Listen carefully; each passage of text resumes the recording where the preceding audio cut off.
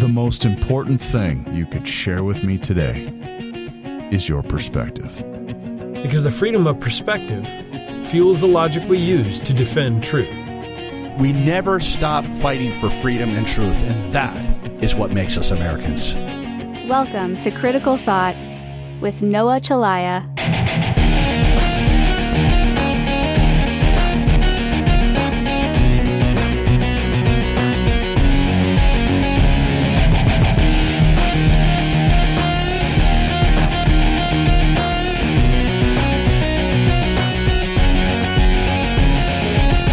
News Radio 1310 KNOX 107.9 103.3 FM. Good morning. It is 9:07:38 out. Our daytime high 57. Your source of truth. Where do you look to decide what is true and what is false? Some people choose to base that off of a book with thousands of years of history, and that is the Bible. Joining me, Pastor Paul Knight and Pastor Mason Peters from Hope Church. Welcome in, gentlemen. Good morning, everybody. How's it going? Good. Good. It's a beautiful day out. It is. So I wanted to invite you guys on to answer what I'm going to call difficult Christian questions. So I want to kind of set the stage here. It is very easy, in my estimation, to start or run a church in which you advocate for your beliefs, teach people about those beliefs, and then when people challenge those beliefs and or disagree with those beliefs, you just say, there's the door. And then two people escort that person out and we carry it. That's easy, right? It's equally easy to run a church to where, hey, whatever you think, whatever's right in your own eye, whatever's right in your own heart, y'all just do that. That's fine. Well, but the Bible says it doesn't matter. If you interpret it differently, whatever it is you think, that's fine. And whatever you base as your source of truth, you can pick and choose a couple passages in the Bible and you string them together. You get an upside-down pyramid, but at the end of the day, it's all in there. The words are there, right? Those are easy approaches. It's a much more difficult road to hoe, so to speak, to say, I'm going to read the Bible, I'm going to try to interpret it, and then I'm going to try to live my life that way. And I'm also going to try to be accepting and loving of people that have different views. So I want to start with this. We are living in a world where not everybody shares our source of truth, that is the Bible. People base it on all sorts of other things. How do you respond to the idea that if somebody says, well, the idea that there's only one source of truth, that's offensive to me because maybe science is my source of truth, or maybe I want to balance that with my cultural beliefs, what society tells me is true. How would you as the church, or how do you as pastors respond to that? So back when I was about 20 years old, I was looking through the archives of the church that I was working at the time, and I found this little pamphlet by a guy named Dr. Paul Reese, who was a former pastor of that church. One of his opening paragraphs said, we need to stop asking non-Christians to act like Christians when Christians have such a difficult time acting like Christians, right? And so that I've extrapolated that principle. I'm not going to demand of people who don't believe to believe, right? So I teach confirmation. We have about 60, 70 kids that are middle schoolers, and I require them to recite verbatim, word for word, certain statements. Mm-hmm. One of them is we believe in the Holy Scriptures. The Old and New Testament is the Word of God and the only perfect rule for faith, doctrine, and conduct. And then we have a Bible verse that supports that. I remind them over and over and over, even though I require them to say we believe, because that's the statement that I'm asking them to memorize, I don't require them to believe. It's more aspirational. Belief is a choice, right? And a function of your intellect, and a function of your will, and a function of your faith. So I think churches, even though you demand people to believe certain things, unless they actually do, they don't. Right. So I don't know if that answers your question. Well, it partly does, but it does. It opens up the door to some more difficult questions, right? So, okay, so I'm going to choose to base my life based off of the Bible, but somebody else may not. So when we go to advocate for laws or legislation, these sorts of things, we come up with something like abortion. So if we don't expect non-Christians to act like Christians, then is it okay to say, hey, you know what? It's just a glob of tissue. It's just a bunch of cells. I mean, science and doctors and other sources of truth have told us that that is the case, and we are not going to expect those people to follow a biblical path. That's a spectacular question. Mason will answer that.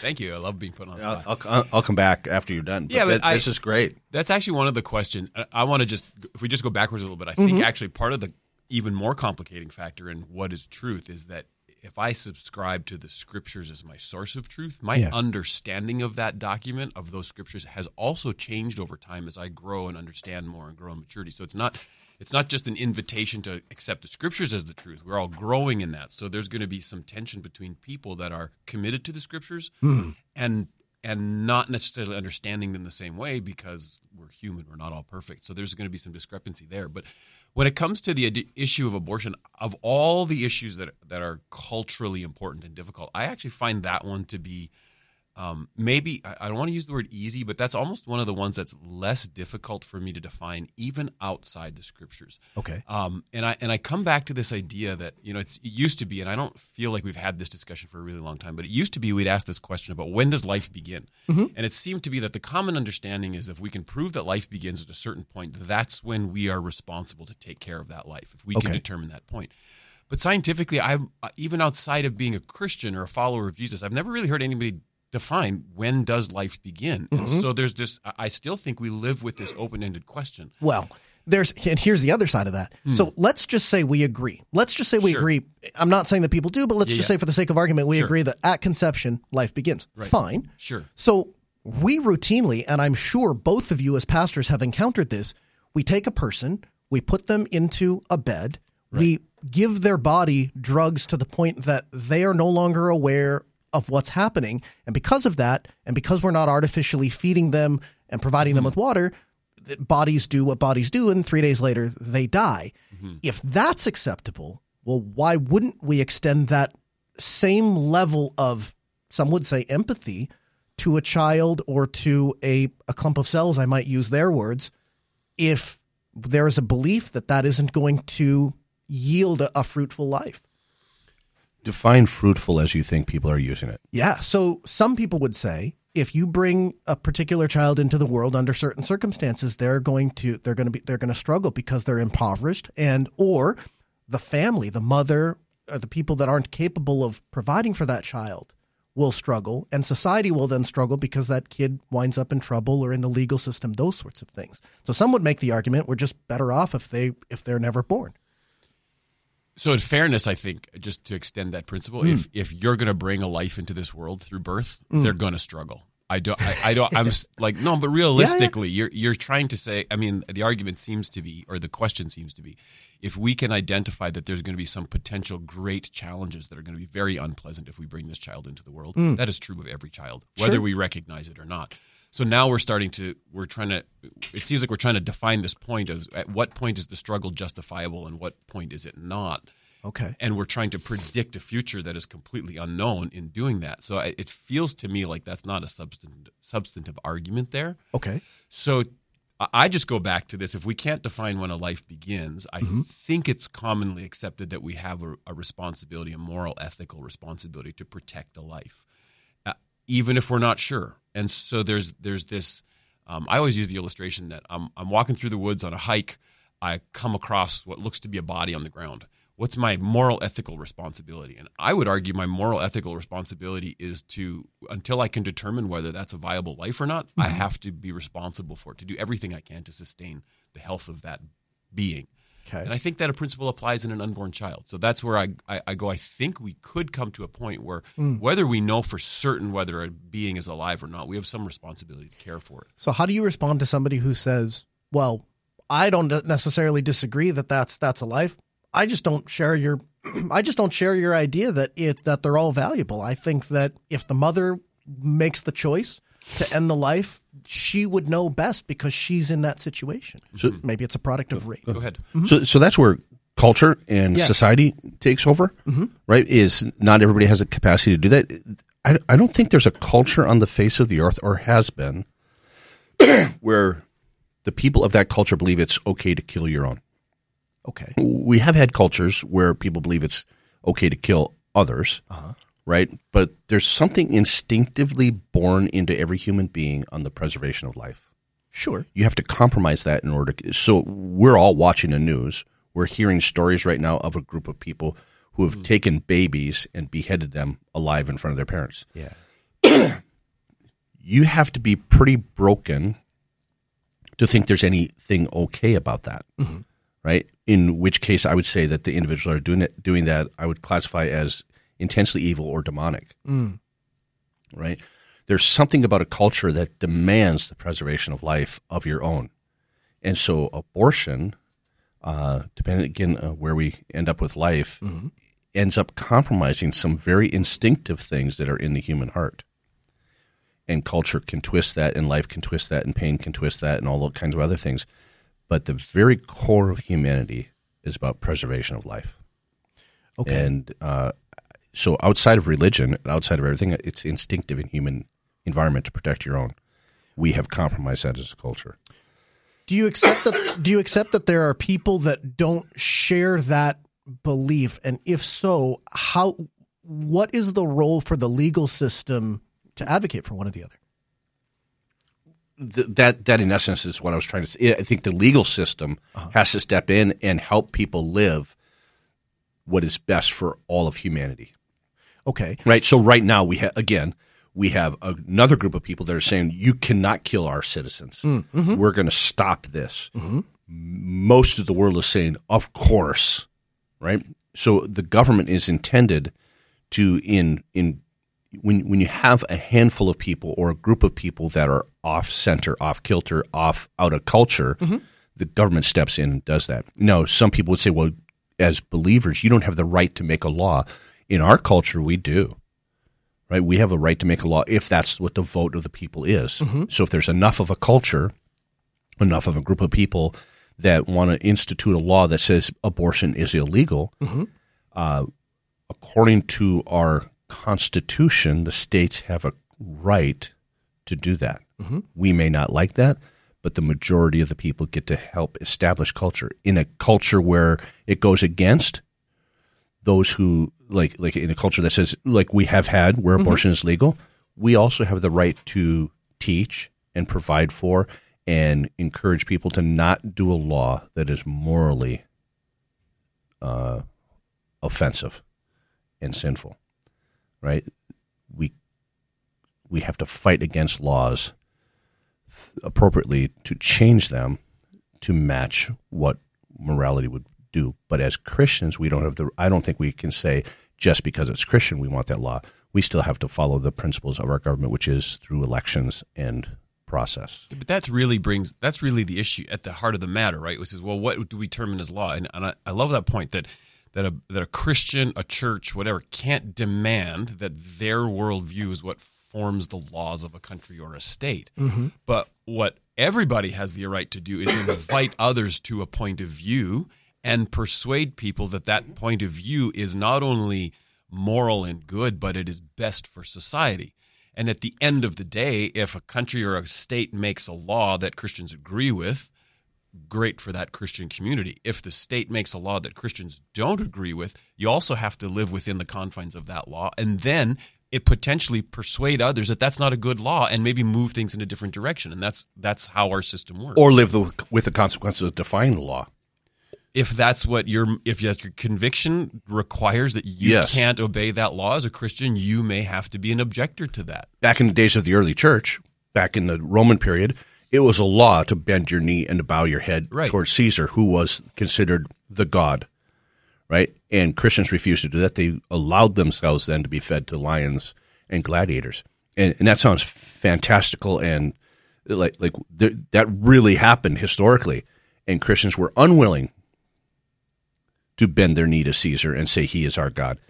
In that context, they faced the consequences of that until those laws were changed in about 314 AD. And that's happened throughout history, right? Way before the Roman Empire. And the beauty about our culture is you are still encouraged and allowed to defend a position that not everyone agrees with. There's many places in the world, and maybe in a growing sense here, where just to voice a disagreement with a law is enough to end you up in a very difficult position and maybe life-threatening. So there is a beauty in our culture that still says we have opposing ideas, we will debate them vigorously, and then the majority is going to rule.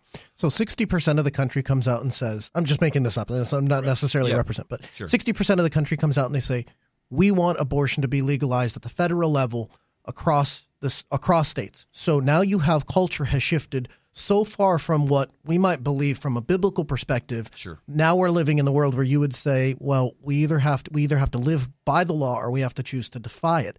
So, if that's easy if you're working as like a physician or something. You just say, I'm just not going to participate. I can't in good conscience do that. Right. But how do we as Christians respond to living in a world where something that we find to be abhorrent is common practice and is legal and is celebrated as a right by maybe half the country? But this is, in my mind, what the Christian church has been or should have been doing all along. We live in a world. The Christian church has always lived in a world like that, and where the church is allowed to meet and grow. I think, Paul, you said it earlier, but it's the idea that there will be a constant invitation and hopefully a persuasion to something greater than what we see in front of us.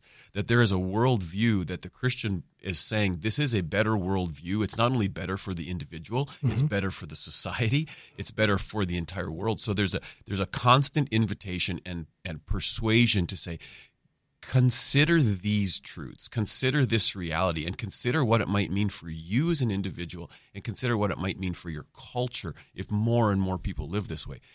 Ultimately, it's this belief that there is something far better than what we see in front of us. There's this belief that says it's not it's an invitation to consider something that is absolutely beautiful rather than condemning and compromising and angry. And so I guess we talk about this thing called the gospel, this good news.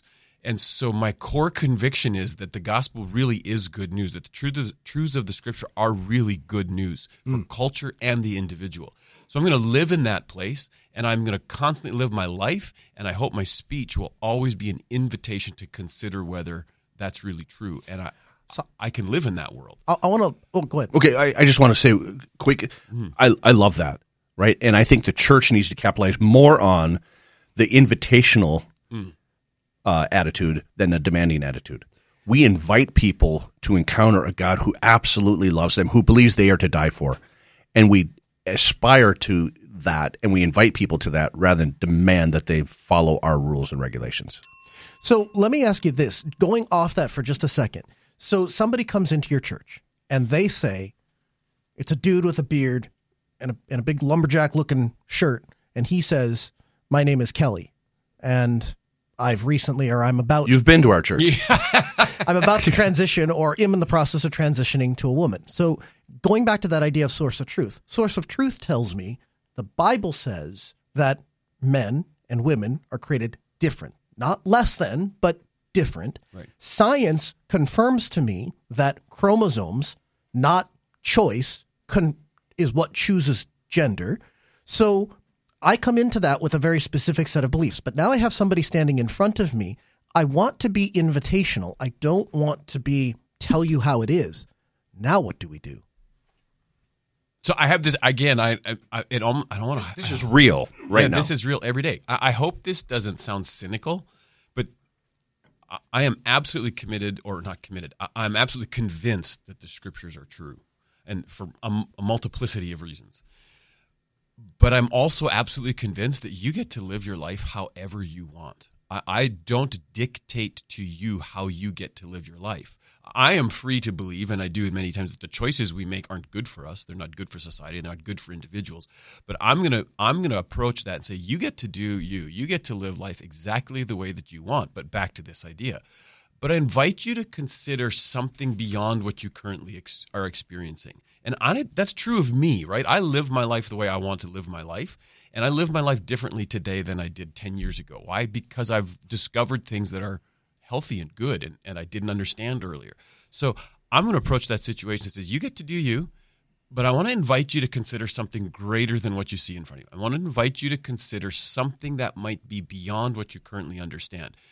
Walk with me. Let's see if we can't discover this together. It's just an invitation without a demand. We will, as a congregation, so we will put certain parameters around things, right? So when someone comes in and wants to use our facility, right, we have some parameters there. We have a male and female bathroom. We have a family bathroom. We're not going to demand that someone says that they're different than what they think. We're going to, as Mason said, we're going to invite that. We are free and responsible before God, and we believe that, and we would invite someone to consider that. We have people that are transgender right now that attend our church. We would not teach that is God's design for them. They would disagree with us, but we still invite them to consider the love of Jesus Christ. And I don't think we can, like the early disciples, they didn't believe everything they were supposed to believe when they first started to follow Jesus. They learned what God invited them to believe. We have to be patient as people come to an understanding of faith. I'm confident, as Mason said, that the Bible is true. Right? I'm confident that relationship with Jesus Christ is the best. That's what we want to invite people to. Then address the rest of the way they live. Coming up, we'll ask the pastors, what happens when you have a difference of biblical interpretation? How does the church respond to that? It's all up next on News Radio 1310 KNOX.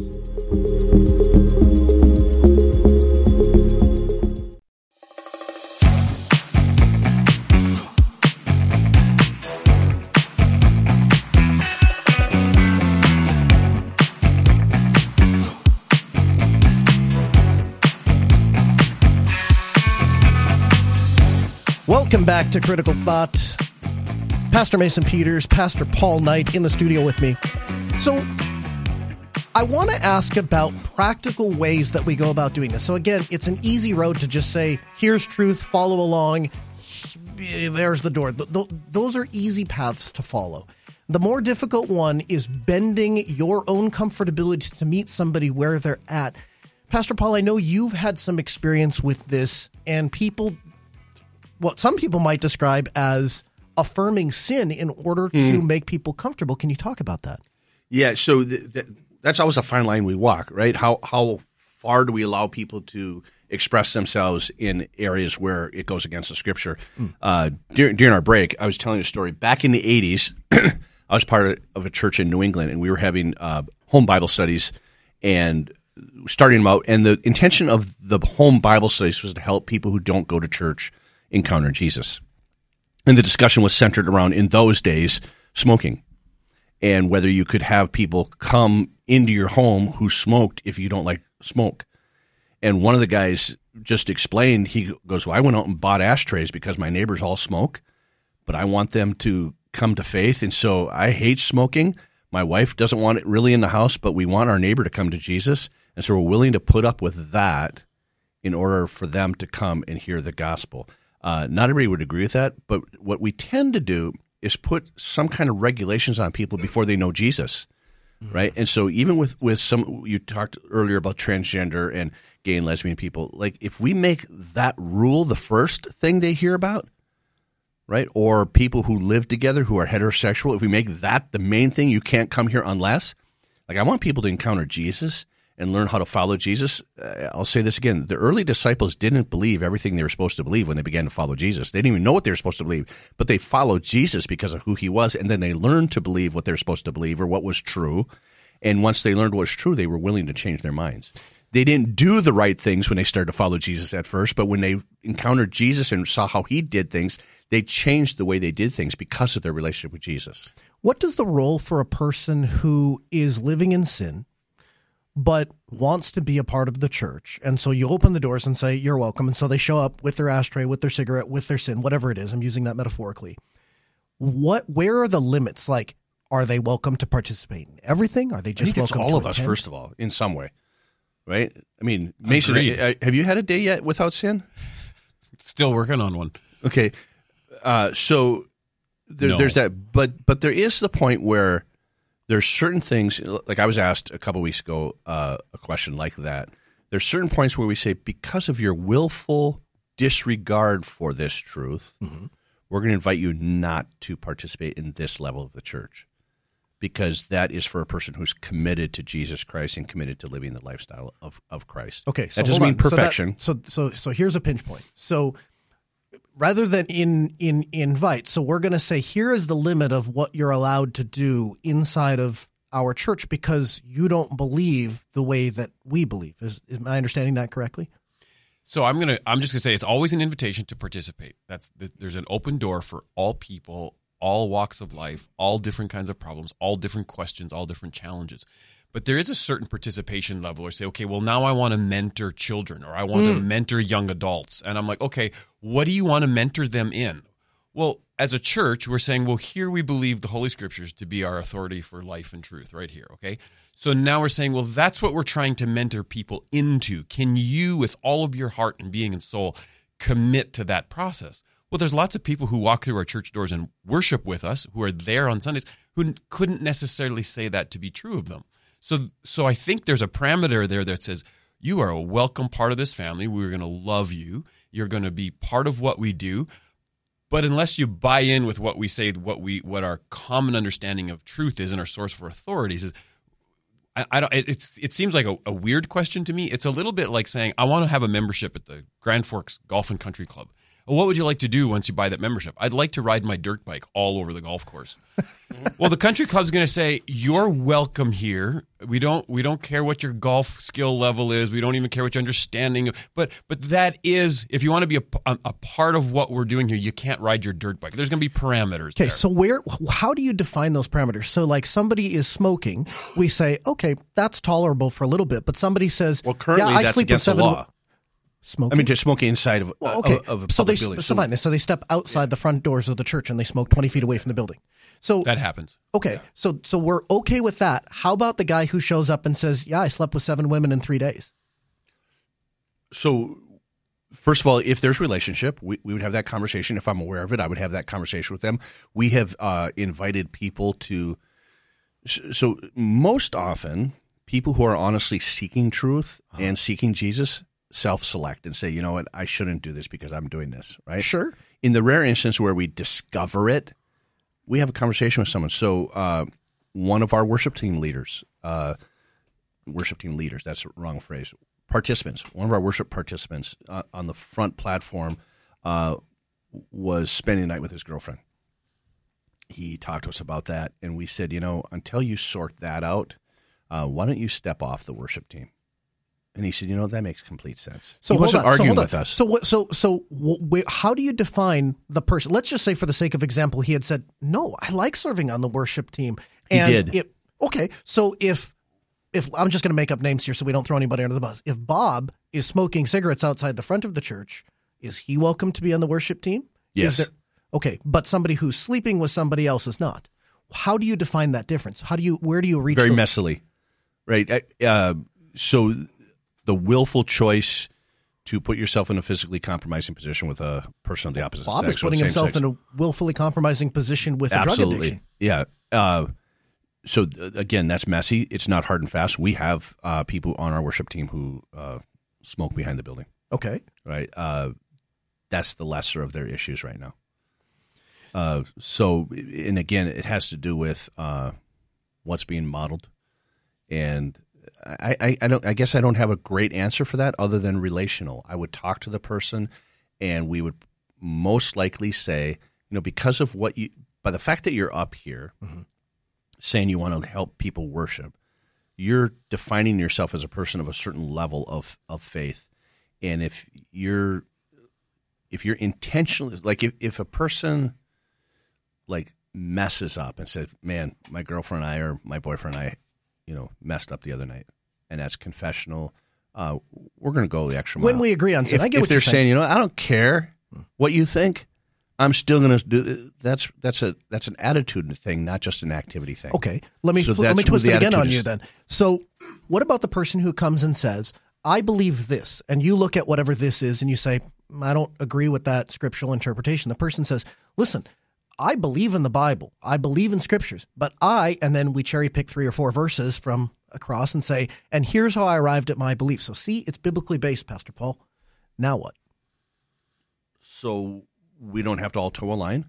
Okay. If it makes sense, that's actually one of the beauties of our denomination. We live with a lot of gray in our denominational family. Freedom of the church. Yeah, and in our local church, if it's a fundamental truth issue like the deity of Christ, or the virgin birth of Christ, or the death of Christ, or the resurrection of Christ, sure, and they can say, "I don't believe those," then I'm going to say you're not a follower of Jesus. How about 1 Corinthians 5:1, where it talks about specifically not to associate with somebody, and then it gives a very specific list of sins that are to be shunned. How do we deal with that? Okay, I got to look the verse up. Mason, if you got it. I have it, Andy. I have it, Andy, for you. 5:1? 5:1. It is actually reported that there is sexual immorality among you, and that kind of even pagans don't tolerate. A man is sleeping with his father's wife. Then Corinthians 5:11 goes on to say, but now I'm writing to you to not even associate with anyone who bears the name brother if he's guilty of, and then it lists sexual immorality, greed, and adulterer, rivaler, drunkard, or swindler.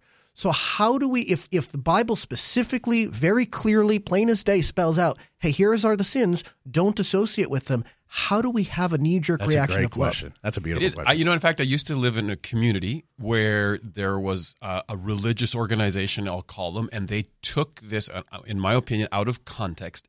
And literally, if someone didn't follow their code of conduct, they put them out of fellowship with this group and took it so literally they would not acknowledge that person on the street until they came back and said, I was wrong. Some would say they're following the Bible. So I think they've missed a little bit of context. I think there is, there's a couple of pieces to it. I think he's talking about people in the church who have said, I'm a follower of Jesus. I identify with this body that is worshiping Christ together, which means that I've accepted a certain code of conduct that we all agree on, and then have stepped outside of that code of conduct and refused to acknowledge that they're even wrong or that they're outside of that conduct. There's not random people; it's people from within. Yeah. It's this body of Christians who say this is what is true, this is what is good, this is what is noble, this is what I agree to live by, and then someone has stepped out of that and not really acknowledged that they've even stepped out of it and just said no. I'm declaring a new truth. I'm not acknowledging what we've earlier agreed on. And to me, the missing point here is, I think the point Paul says something to the effect of treat them as an unbeliever. The Apostle Paul says something about treating them as an unbeliever. Okay, so they're no longer part of the country club. Now they're part of the dirt bike club, whatever it is. So, but what do you do then? The question is now, how do you treat them? Well, we've been talking about it all morning. It's invitational. It's not. We're not. Well, it's invitational until we hit a level to where we say we don't want you in a position of leadership or influence. Yeah. So then we're going to Matthew chapter 18, where we talk about, well, how do you handle the believer who claims to have a relationship with Jesus, has clearly stepped outside of what is morally good and noble and true that we all agree on? How do you approach that person? He said, and first it's an ugly process, right? It's this you one-on-one. go to the person individually. He says, what's going on? And that person, no, I'm not. Which we have done. Individually as friends and accountability partners all the time. They don't agree. They're still saying, no, I'm right, you're wrong. And then it's two people go to them. And then eventually the church body goes and says, hey, and if there just can't be a bringing that person back to this accepted agreement, you set them outside that body. But what does that mean? What's the point of setting a person outside the body of fellowship of a church? It's to reconcile them back in. The goal is always redemptive. The goal is always reconciliation. The goal is always health. And so you're putting them in a spot where they can once again hear the call of Jesus on their heart and hear this invitation to surrender that part of their lives to God. If you go on in that passage in verse 12, it actually says, "For what have I to do with judging outsiders? It is not those is it not those inside the church who are to judge?" So once you say you want to be part of the church, you put yourself in submission to the people of the congregation, right? Okay. Outside, that's what I said before. I don't think we can ask non-Christians to act like Christians. Christians have such a hard time acting like Christians. And but if Christians have a hard time agreeing what it means to be a Christian. But then, yes, but in a local church, what you're saying is, I want to be part of this body, and what do we agree with? Right, but the Apostle Paul in 2 Corinthians, in reference to this same person who's sleeping with his mother-in-law, tells them, let him back in, because he has now turned around, and whatever they did in those days to expel him or say, you know what, you can't pretend you're a follower of Christ if you're unwilling to submit your life to the things of Christ. But then he's somewhere turned around. Paul's telling the church, let him back in. That's a beautiful resolution in our denomination again, or in our church. What about other churches? Like, what if other churches have different beliefs? Are all of them saved? Oh man! So salvation is around Jesus, not the rule. So you would say that any church, regardless of their other beliefs, as long as they accept the messiahship of Jesus, that is the threshold to be saved.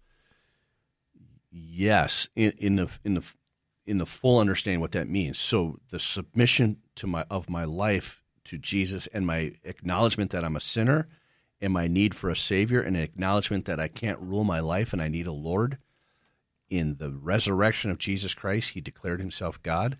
That is the criteria. So all of the ancillary things, like I'm not the judge of whether someone's saved or not. Mm-hmm. God is, right? I look at some of the people who say they believe certain things, and even in our own family, like, I can't believe you believe that.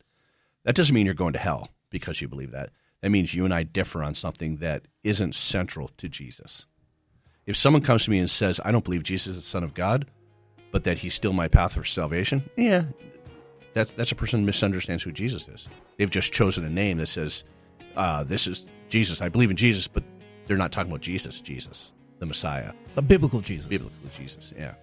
Pastor Mason Peters, Pastor Paul Knight, I appreciate the time. One of the things I appreciate about both of you and about Hope Church, we're coming up against the top of the hour, you guys are willing to answer questions that a lot of people just aren't willing to answer or not willing to take on, and I appreciate you guys taking the hits on the chin.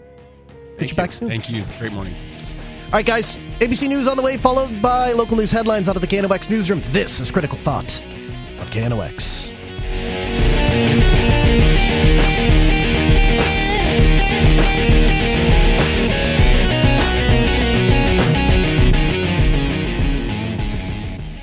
Thanks for listening to Critical Thought. Download the show notes at criticalthought.show. The content from this episode was taken from the live radio show, which airs every weekday from 9 a.m. to noon on Newstalk 1310 KNOX. Streamed online at knoxradio.com.